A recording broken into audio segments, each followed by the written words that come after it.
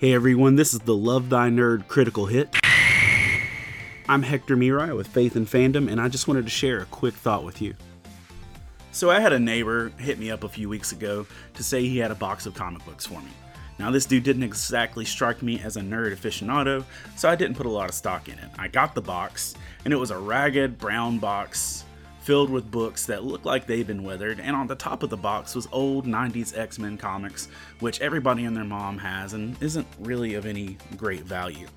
So I got the box and I just sat it in my garage and ignored it.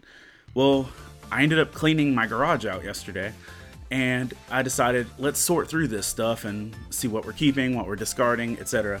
And at the bottom of the box, literally the last issue in the box, was a first printing Star Wars #1 from 1977, the original comic book adaptation of Star Wars. Now, it was a hot mess as far as a comic book, but it's a valuable book. It's $1,000 in mint condition or $50 for hot garbage.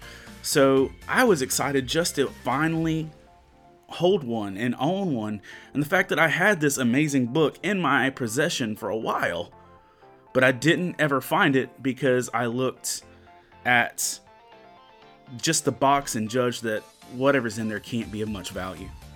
And you know, we end up doing that to people a lot. We look at people's circumstances, we look at their appearance, we look at their past actions, we look at their failures, and we think whatever's inside them probably isn't worth much. And if we're real, we do that with ourselves as well. We look at our own actions and appearances and failures and what other people have said about us, and we think, I'm probably not worth much either. But God tells us in 2 Corinthians 4:7, but we have this treasure in jars of clay to show that this all-surpassing power is from God and not us.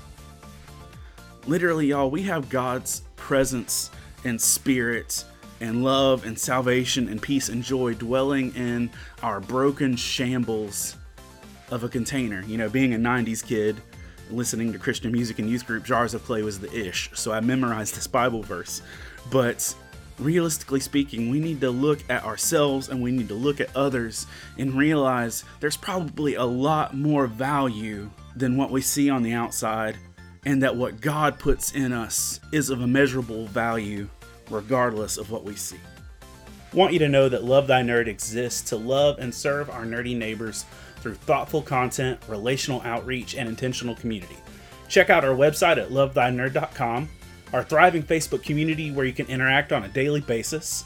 We have several podcasts, one of which I host, and we're active on all the socials. You can also check me and my book series out over at Faith and Fandom on Facebook.